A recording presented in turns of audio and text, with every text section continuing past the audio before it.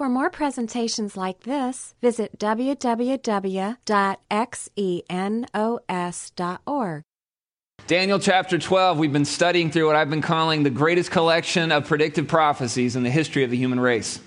We spent 5 straight weeks here at CT studying these, but we've had a couple of weeks off. We had Christmas off. We had New Year's off. We had the holidays. I'm sure we saw the Buckeyes win their bowl game. Yeah. Saw the Browns complete their perfect season. Yeah. Brownies. All right. So what I'd like to do is I'd like to just take a couple of minutes here at the beginning of this study and just recap several of the predictions that we've seen as we've gone through the book of Daniel over the past 5 studies. And I don't have time to prove every single one with chapter and verse, although I do have references on the screen. The point of this is if you've been here for the study, the whole thing is coming together. If you weren't here for all or part of it, I hope this will motivate you to want to go and check into this for yourself. I think especially if you're a skeptical person, it warrants checking into these teachings. We've got them all on the Xenos website, all on the Xenos app. You can listen to them wherever. But I wanted just to take a look at Daniel's predictions before we study the final chapter in the book of Daniel. Let me just run through these. I'm going to run through them quickly. You probably won't have time to take notes. But the point here is just to see the overwhelming quantity of predictions. We saw in Daniel 2, 5, and 7, the rise and fall of Babylon as a world power. This was Daniel predicting these things back in the 500s BC, 2,500 years ago.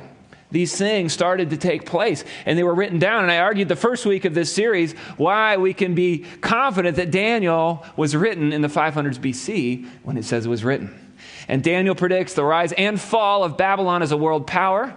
Check. He predicts Nebuchadnezzar's temporary insanity. We saw in Daniel 4. We saw the rise of the subsequent empire, the Medo-Persian Empire, from the east to replace Babylon. Check. We saw that the Medes in that empire would rise up first and the Persians would come up next, even though they were both one empire. Saw that one took place. We saw the very night of the fall of Babylon predicted in Daniel 5. Check. We saw the rise of Greece in the west to replace the Persians, just like Scripture predicted. We saw that Greece's first king, Alexander, would be mighty but cut off suddenly in his prime. Yep, got that one. Alexander's Greece was split into 4 empires. Check. Antiochus IV would rise out of one of the offshoots of the Greek Empire, and that he would viciously persecute the Jews. Check. Antiochus would rise through intrigue. Check. Antiochus would attack the Jews unexpectedly. Daniel 8. Check. Antiochus would stop temple sacrifices for 1,150 days. Check. We saw that Antiochus IV would desecrate the temple through an abomination. We saw that Antiochus would not die at human hands, but through some other cause. Number 15, that God would send the Jews back to Israel sometime after Babylon's fall. Daniel 9. Check. We saw number 16, the Jews would rebuild their temple upon returning. Check. We saw number 17, the Roman Empire would replace the Greek Empire. Check. We saw that the Romans would possess a military might the world had never before seen. Check. We saw that a king would issue a decree to rebuild the defenses of Jerusalem. Daniel 9. Check.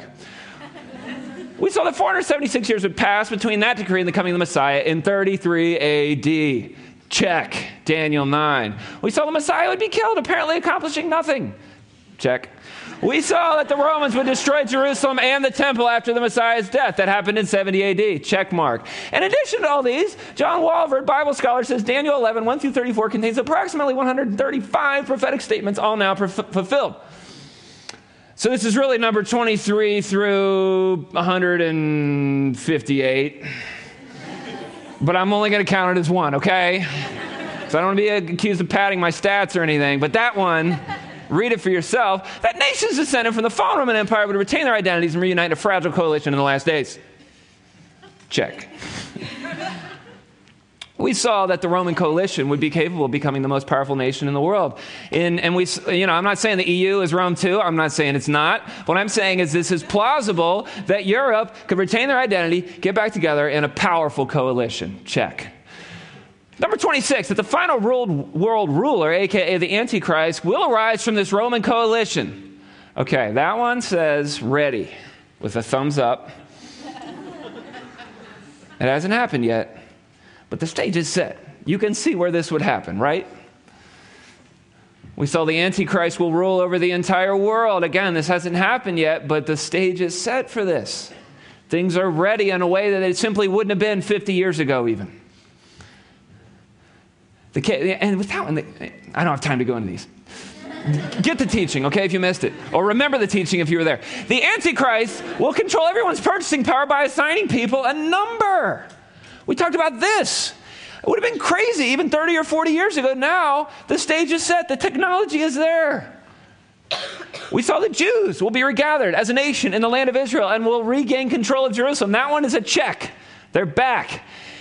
We also saw the Jews will rebuild their temple and it will be functioning again. That one is not a check mark, but they're ready.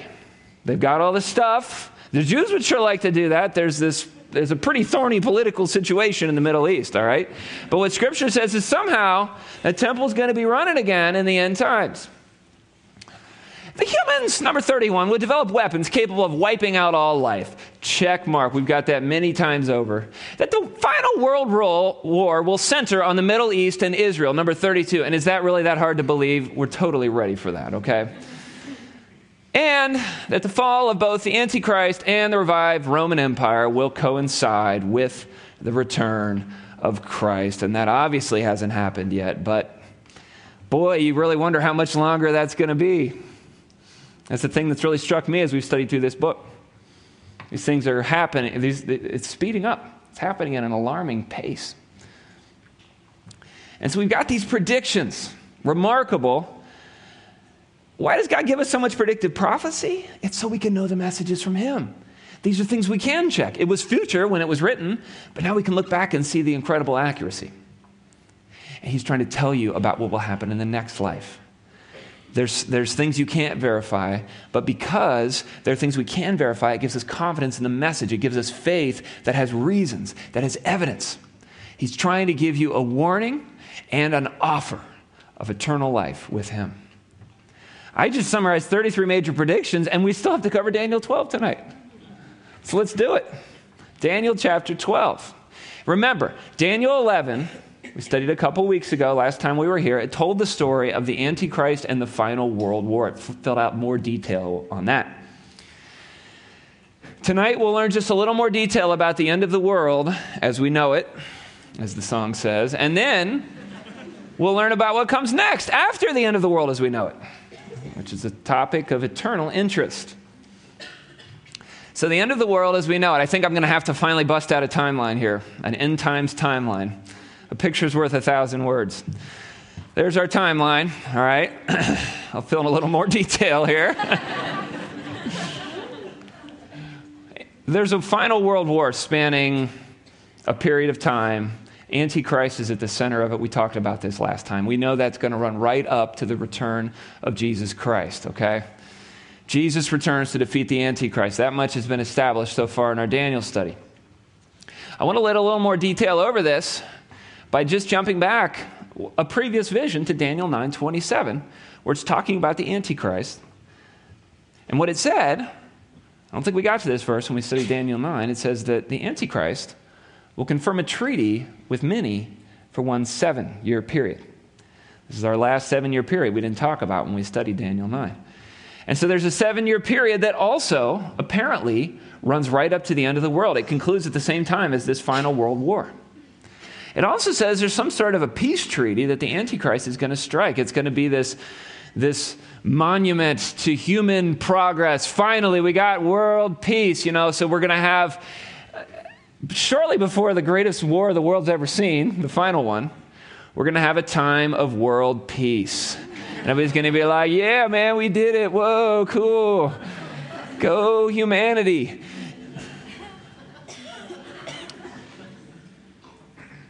Antichrist is going to bring this in.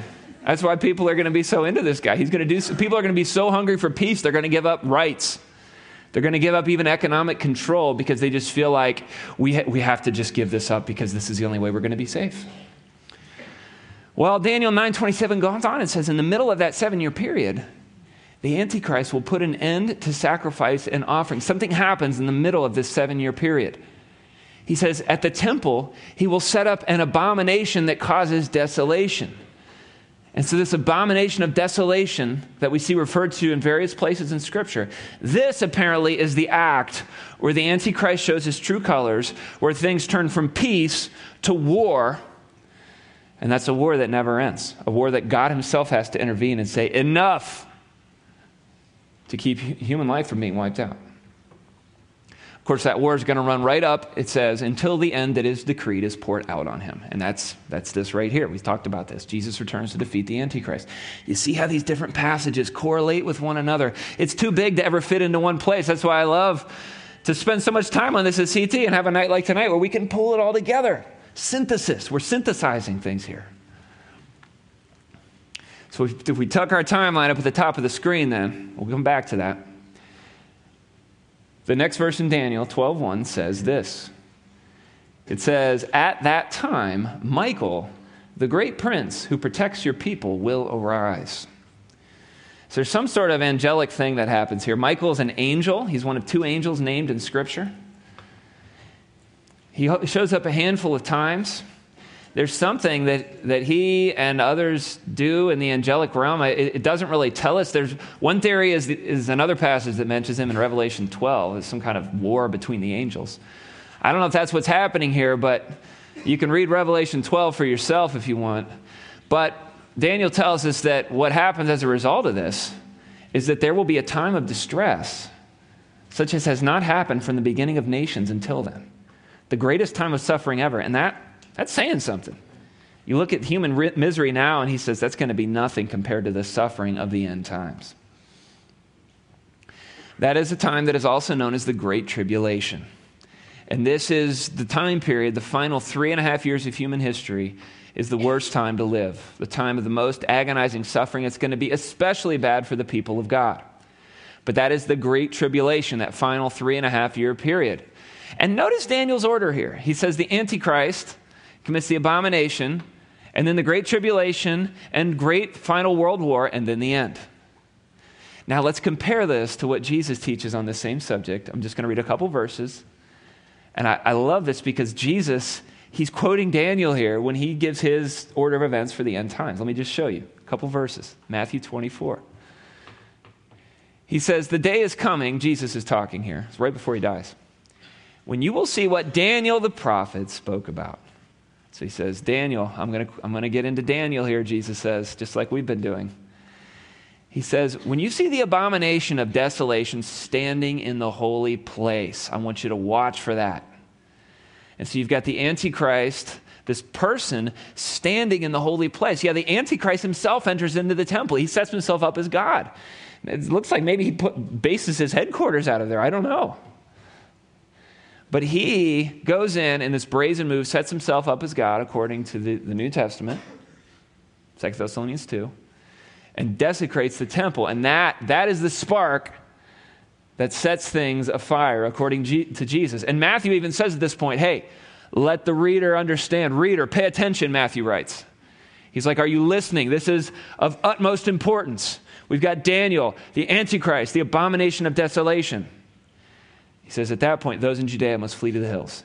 He says, you don't want to be anywhere near Jerusalem when this suffering comes down. Get out of there. There's still time when you see the abomination of desolation. Jesus says, there will be greater anguish than at any time since the world began, and it will never be so great again. It's almost word for word, Daniel 12:1 in there. The Great Tribulation. Jesus goes on, he says, in fact, unless that time of calamity is shortened, not a single person will survive.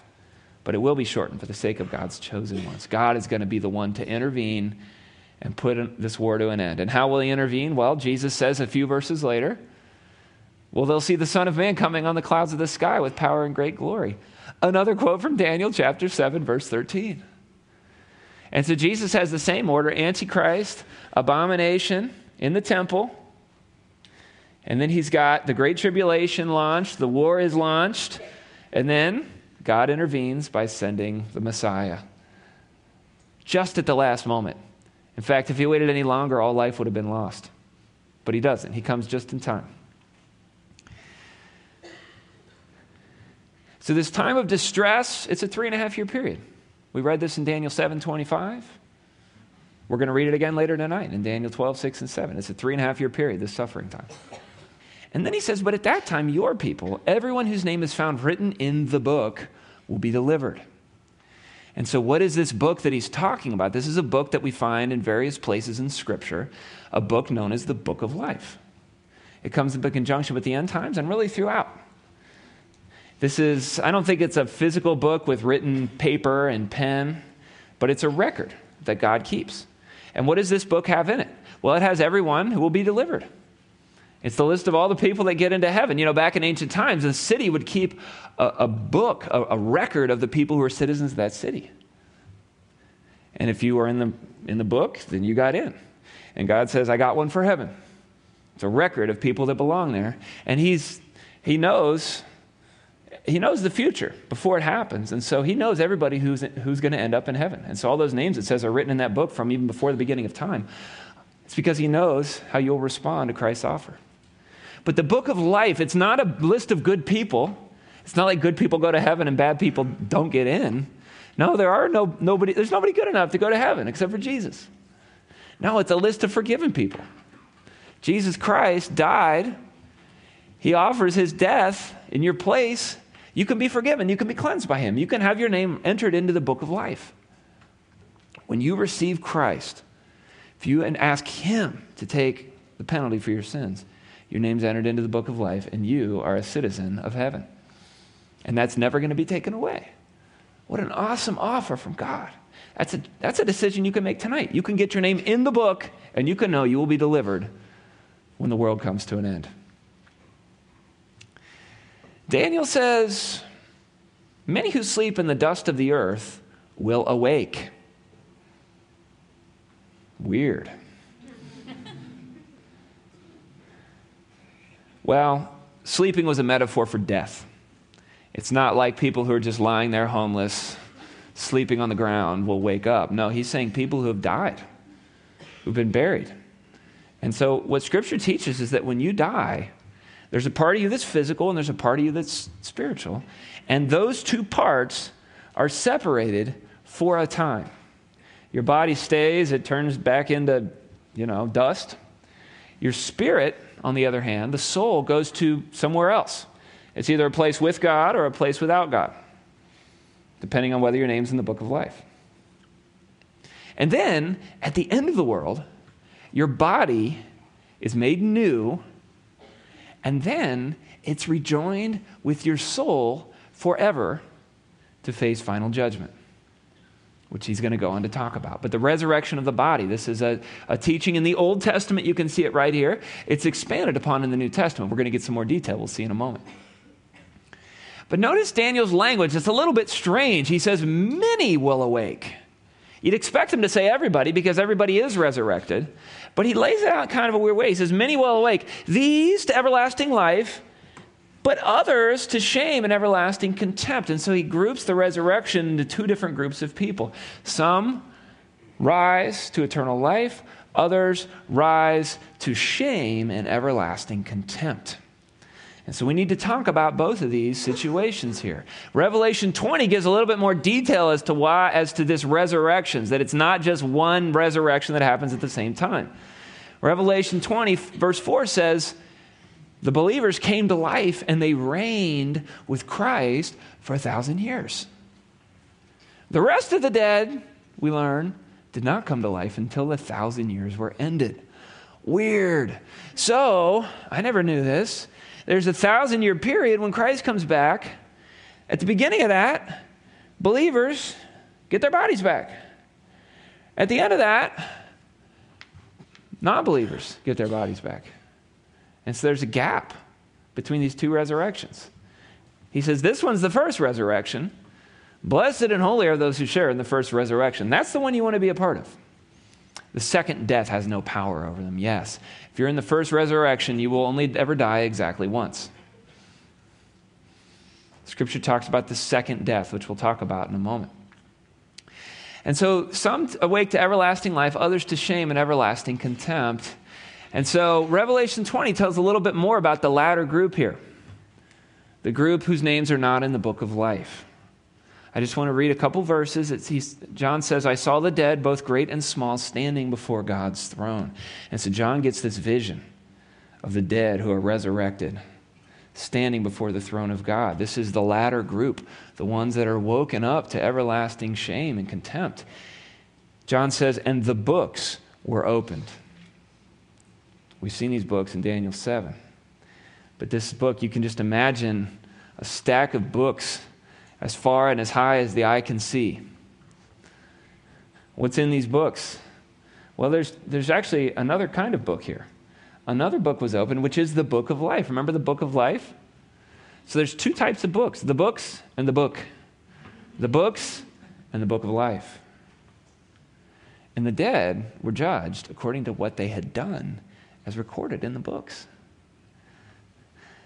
Apparently, God keeps track of everything you do, everything you think, and everything you say. There are detailed records of your life, believe it or not, in heaven. And now, all of the secrets, he says, are going to be exposed for all to see when the end comes. The dead are judged according to what they had done. I would not want to stand up to that judgment. Thank God my name is in the book of life, because I could not stand based on what I have done. God's standard is perfection. And sample charges that might be found in the books, well, adultery, murder, and lying, those might be some. You might be saying, well, I'm doing okay on that. Although adultery of the heart, murder of the heart, lying in the heart, those would be sins as well. God knows about those. Failure to do the good you knew you should have done. James says that's a sin. If you know some good you should do and you don't do it. Selfishness. Pride over the good that you did do. What about religious pride? We're proud of all the works we did. We're proud of all the times we went to church and all the rituals we did and all the prayers we said. God says that's pride too. Failure to thank God, ingratitude, is a grievous sin that happens every day. Failure to act from faith for the glory of God. Failure to love God and other people with all of your heart and soul and mind and strength. That is a really bad sin according to God. That's the greatest commandment. I violate that one all the time. Failure to ask for God's forgiveness, for his mercy. That's truly the one unforgivable sin. The rest of these could be forgiven if you receive Christ and got your name in the book of life. But if not, that's just going to be one more that'll be on the list. This list, he says, I don't know how long this is going to take. But, he says, anyone whose name was not found recorded in the book of life was thrown into the lake of fire. I mean, that's what Daniel's saying when he says they'll awake to everlasting shame and everlasting contempt. Those are really strong, really negative terms. I don't like talking about this, but when it comes up right here in Daniel, I feel like there's no way around it. We've got to talk some about hell. Hell. It's denied by many Bible teachers. They don't like it, and they basically edit it right out of the Scripture. They avoid the passages that talk about it. It's not a pleasant thing to talk about. Hell. I don't know if you ever wonder, you look at the evil in the world and you wonder if there's a God, how can he let this go on? You ever wonder that? We're like, where is God? Why don't you do something? Well, the Bible says is that God promises that he's not slow, but he's being patient. He's giving people a chance to turn to Christ, but at the end, he will finally judge evil. He will finally do something to right the wrongs. And that's what happens at this final judgment. See, God doesn't want anybody to go to hell. He says, I take no pleasure in the death of the wicked in Ezekiel 33:11. He doesn't want that. He wants you to get your name in the book of life. But if you don't want it in there, if you're saying, I think I'll stand on my works, if you're too proud to receive Christ's forgiveness, then he's going to say, okay, have it your way. There are no second chances. There's no working off your sins when you get there. It's have you received Christ or not? Is your name in the book of life or not? And there are various descriptions of hell throughout Scripture. Norm Geisler, I think, says this pretty succinctly. He says, nowhere in the Bible does it describe hell as a torture chamber where people are forced against their will to be tortured. It's a caricature created by unbelievers who justify their reaction that the God who sends people to hell is cruel. It does not mean hell's not a place of torment. Jesus said it was. But unlike torture, which is inflicted from without against one's will, torment is self-inflicted. Even atheists like Sartre have suggested that the door of hell is locked from the inside. We're condemned to our own freedom from God.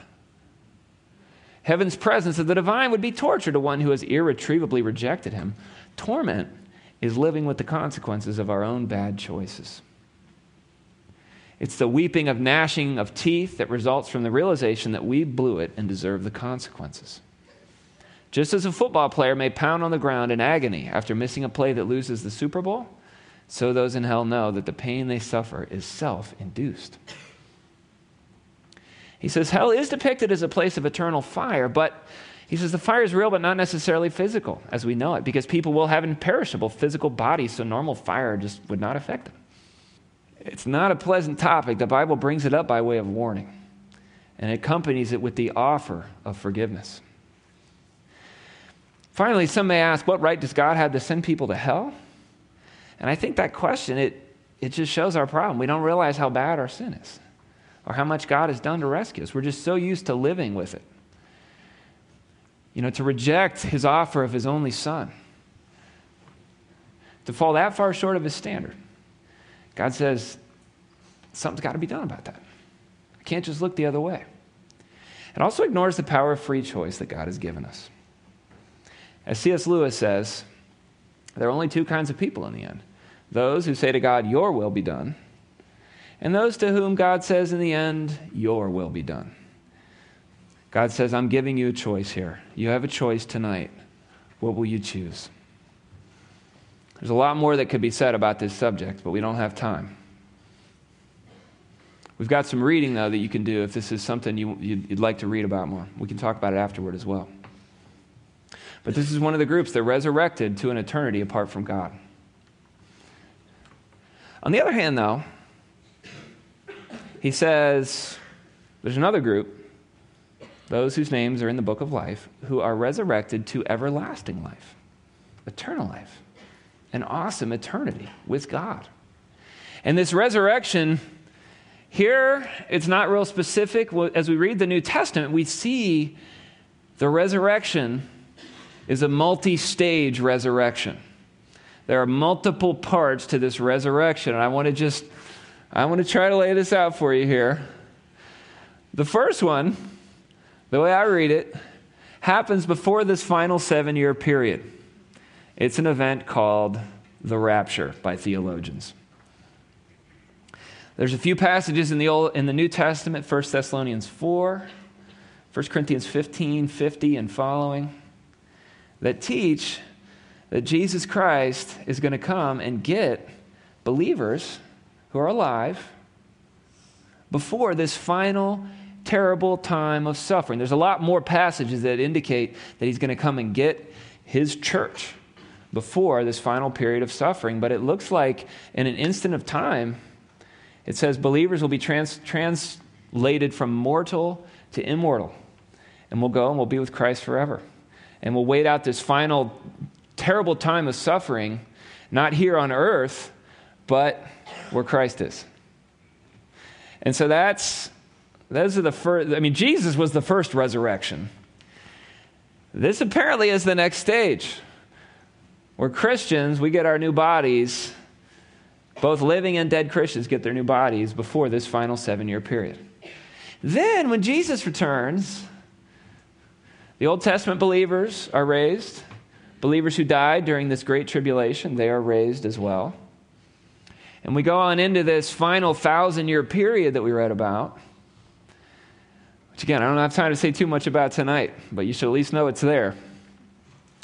At the end of that, that's the resurrection of unbelievers that we read about there in Revelation chapter 20. And then the final judgment. And that's when eternity begins.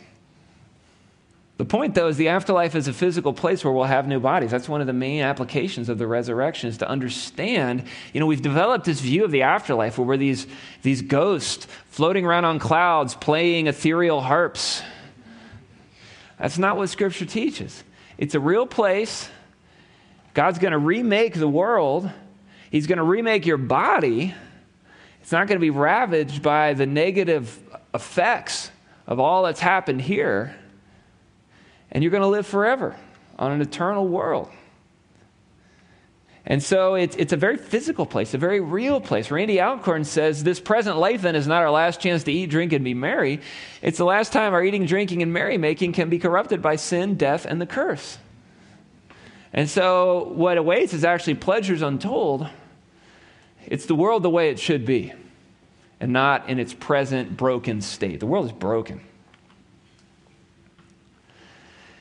Daniel says, those who are wise will shine like the brightness of the heavens. There's a glory here that Jesus showed a little bit when he was here. He had moments of it. But we're going to have some sort of awesomeness radiating from us in heaven. Those who lead many to righteousness like the stars forever and ever. You can tell it's just reaching. It's beyond language to really describe the fullness of heaven. But the angel says to Daniel, you roll up and seal the words of the scroll until the time of the end. Seal it up. It's not seal it up so you can hide it from people. It's to seal it up to preserve it. It's going to be the official copy of this revelation, Daniel. And there'll be other copies made of it as well. But he says, this is done. He says, Daniel's 90 years old at this point. He's lived a long life. He's received many visions from God. And now God says to him, Daniel, you're done. You're done with your ministry. Seal it up, roll it up. This is all you're going to get for the rest of your life. Many will go here and there. Knowledge will increase. Here and there is kind of a term for searching out knowledge. And it does say knowledge will increase. Knowledge is going to increase, especially as the end gets closer and closer. We're in a better position in some senses to understand these prophecies than even Daniel was. Then I, Daniel, looked, and there before me stood two others, one on this bank of the river, one on the opposite bank. Remember, this is all a vision. One of them said to the man clothed in linen, who was hovering above the waters of the river, he said, how long will it be until the end of these wonders? This man clothed in linen is probably the angel of the Lord, Jesus Christ. So one of the angels asks Jesus, how long until this is all going to end? And the man clothed in linen who was above the waters, he lifted his right hand and his left hand. He's really taking an oath here. And then I heard him swear by him who lives forever, saying, it will be for time, times, and half a time. It's a phrase you're going to want to get familiar with if you're going to study Bible prophecy. We saw it before. He says it's when the power of the holy people has been finally broken, all of these things will be completed. And so he's talking about, again, this final period of suffering, this great tribulation. And Daniel says, I heard, but I didn't understand. And that's encouraging to me. I'm going to say that a few verses from now. This was confusing to Daniel. He didn't understand it all. And he said it. He's just honest about it. And so I asked my Lord, what will the outcome of all this be? He replied, go your way, Daniel, because the words are rolled up and sealed until the time of the end. He says, I told you we're done. Go your way. Live your life, man. Many will be purified, made spotless, refined. The wicked will continue to be wicked. None of the wicked will understand, but those who are wise will understand. I hope there's some of those here in this room, some of the wise understanding.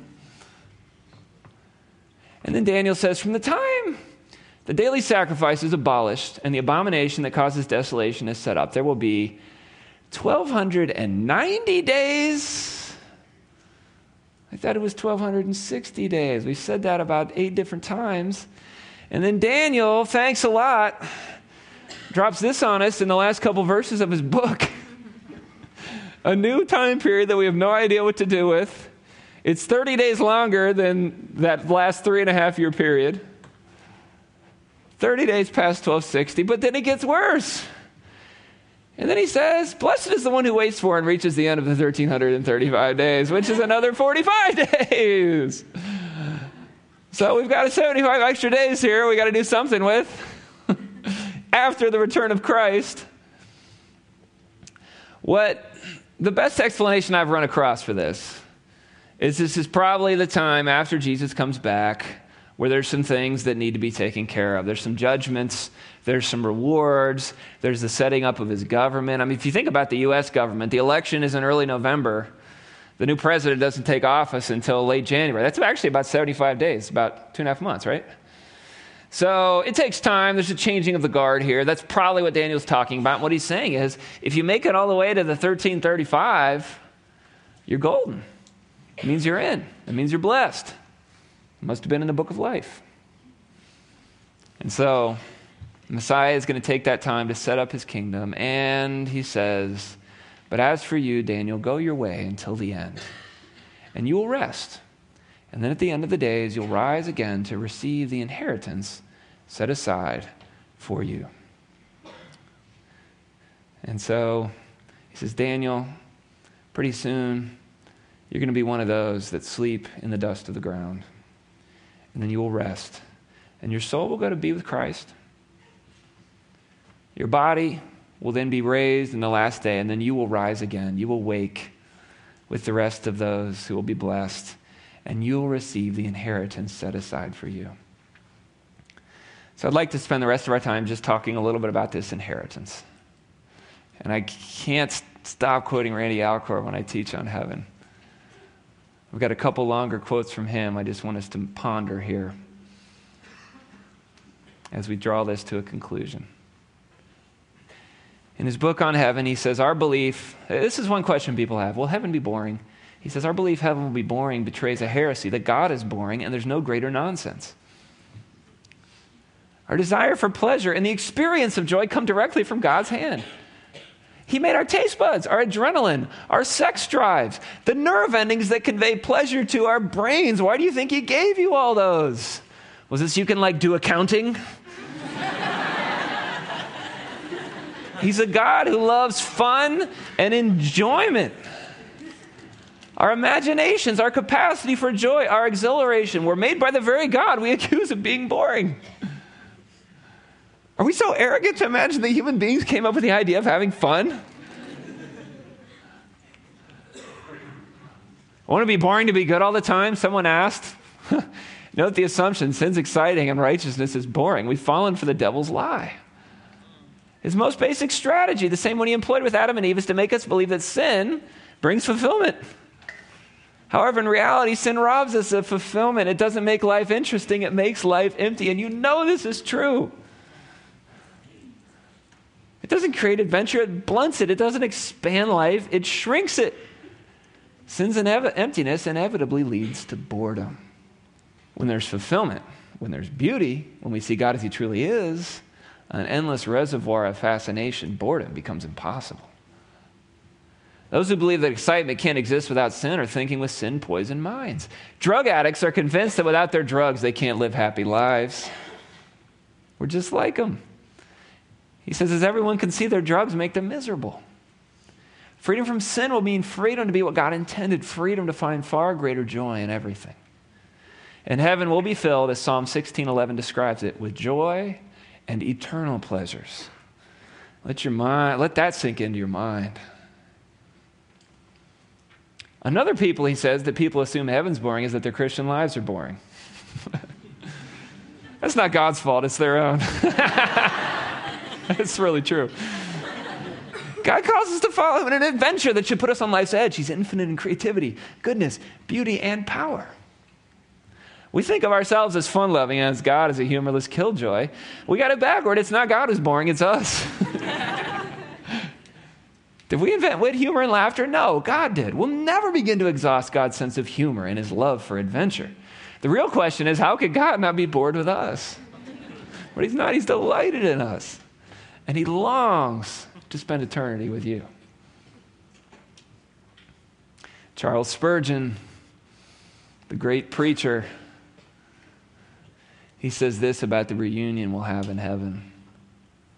If we've known one another here, we'll know one another there. All right, we retain our identities and can recognize each other in heaven. I used to worry about that. I don't anymore. Scripture teaches the opposite. We'll know who we are. I have dear departed friends up there, and it's always a sweet thought to me that when I shall put my foot, as I hope I may, upon the threshold of heaven, there will come my sisters and brothers to clasp me by the hand and say, "Yes, my loved one, at last you are here." Dear relatives who have been separated from you, these you'll meet again in heaven. One of you's lost a mother. She's gone above. And if you follow the track of Jesus, you'll see her there. We'll recognize our friends. Husband, you'll know your wife again. Mother, you will know those dear babes of yours. You memorize their features when they lay panting and gasping for breath. You know how you hung over their graves when the cold sod was sprinkled over them and it was said, earth to earth, dust to dust, ashes to ashes. But you shall hear those sweet voices evermore. You shall yet know that those whom you loved have been loved by God. What are we saying here? At the end of all the prophecy that we studied, what are we to conclude? This question: what are you going to do with all these fulfilled prophecies? You've seen them. I gave a brief summary tonight, distilling 5 hours into 5 minutes. What about it? What do you think? Is God the God who declares the end from the beginning or not?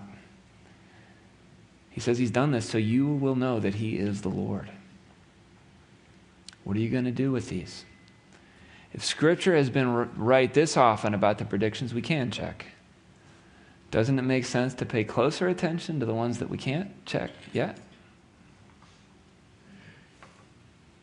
You see, God is making you an offer. What he's offering you is eternal life with him in a new body on a recreated earth. He's going to wipe all the tears away. There's going to be no more death or crying or sorrow or pain because, look, he's making all things new, he says. It's eternity that's relational. It's with him. It's with your brothers and sisters in Christ, where you'll experience pleasure and joy as it was intended. And you'll do all that in a context that will never end, and you'll never taste death again. I love how C.S. Lewis says it in the end of his books, The Chronicles of Narnia, The Last Battle. Here's how he describes the beginning of heaven. He says, "The things that began to happen after that were so great and beautiful that I cannot write them. And for us, this is the end of all the stories, and we can most truly say that they all lived happily ever after. But for them, it was only the beginning of the real story. All their life in this world and all their adventures in Narnia had only been the cover and the title page. Now, at last, they were beginning chapter 1 of the great story, which no one on earth has read, which goes on forever, and in which every chapter is better than the one before." Don't miss out on real life. Don't sit through a teaching on heaven and then find that you're unable to go there. Get your name into the book of life. Experience this that the Bible promises. And that's it for Daniel. Let's pray. Yes, Lord, you sure have told the end from the beginning. That's something that really has stuck out to me over this series we've been studying, over tonight's teaching. I'm thankful that you tell us what the very end's going to be like too. That we're not left to wonder and fret over what eternity is going to look like, but that we can know what it will be like, and we can know, most importantly, how we can be assured to have a place in your eternal plan.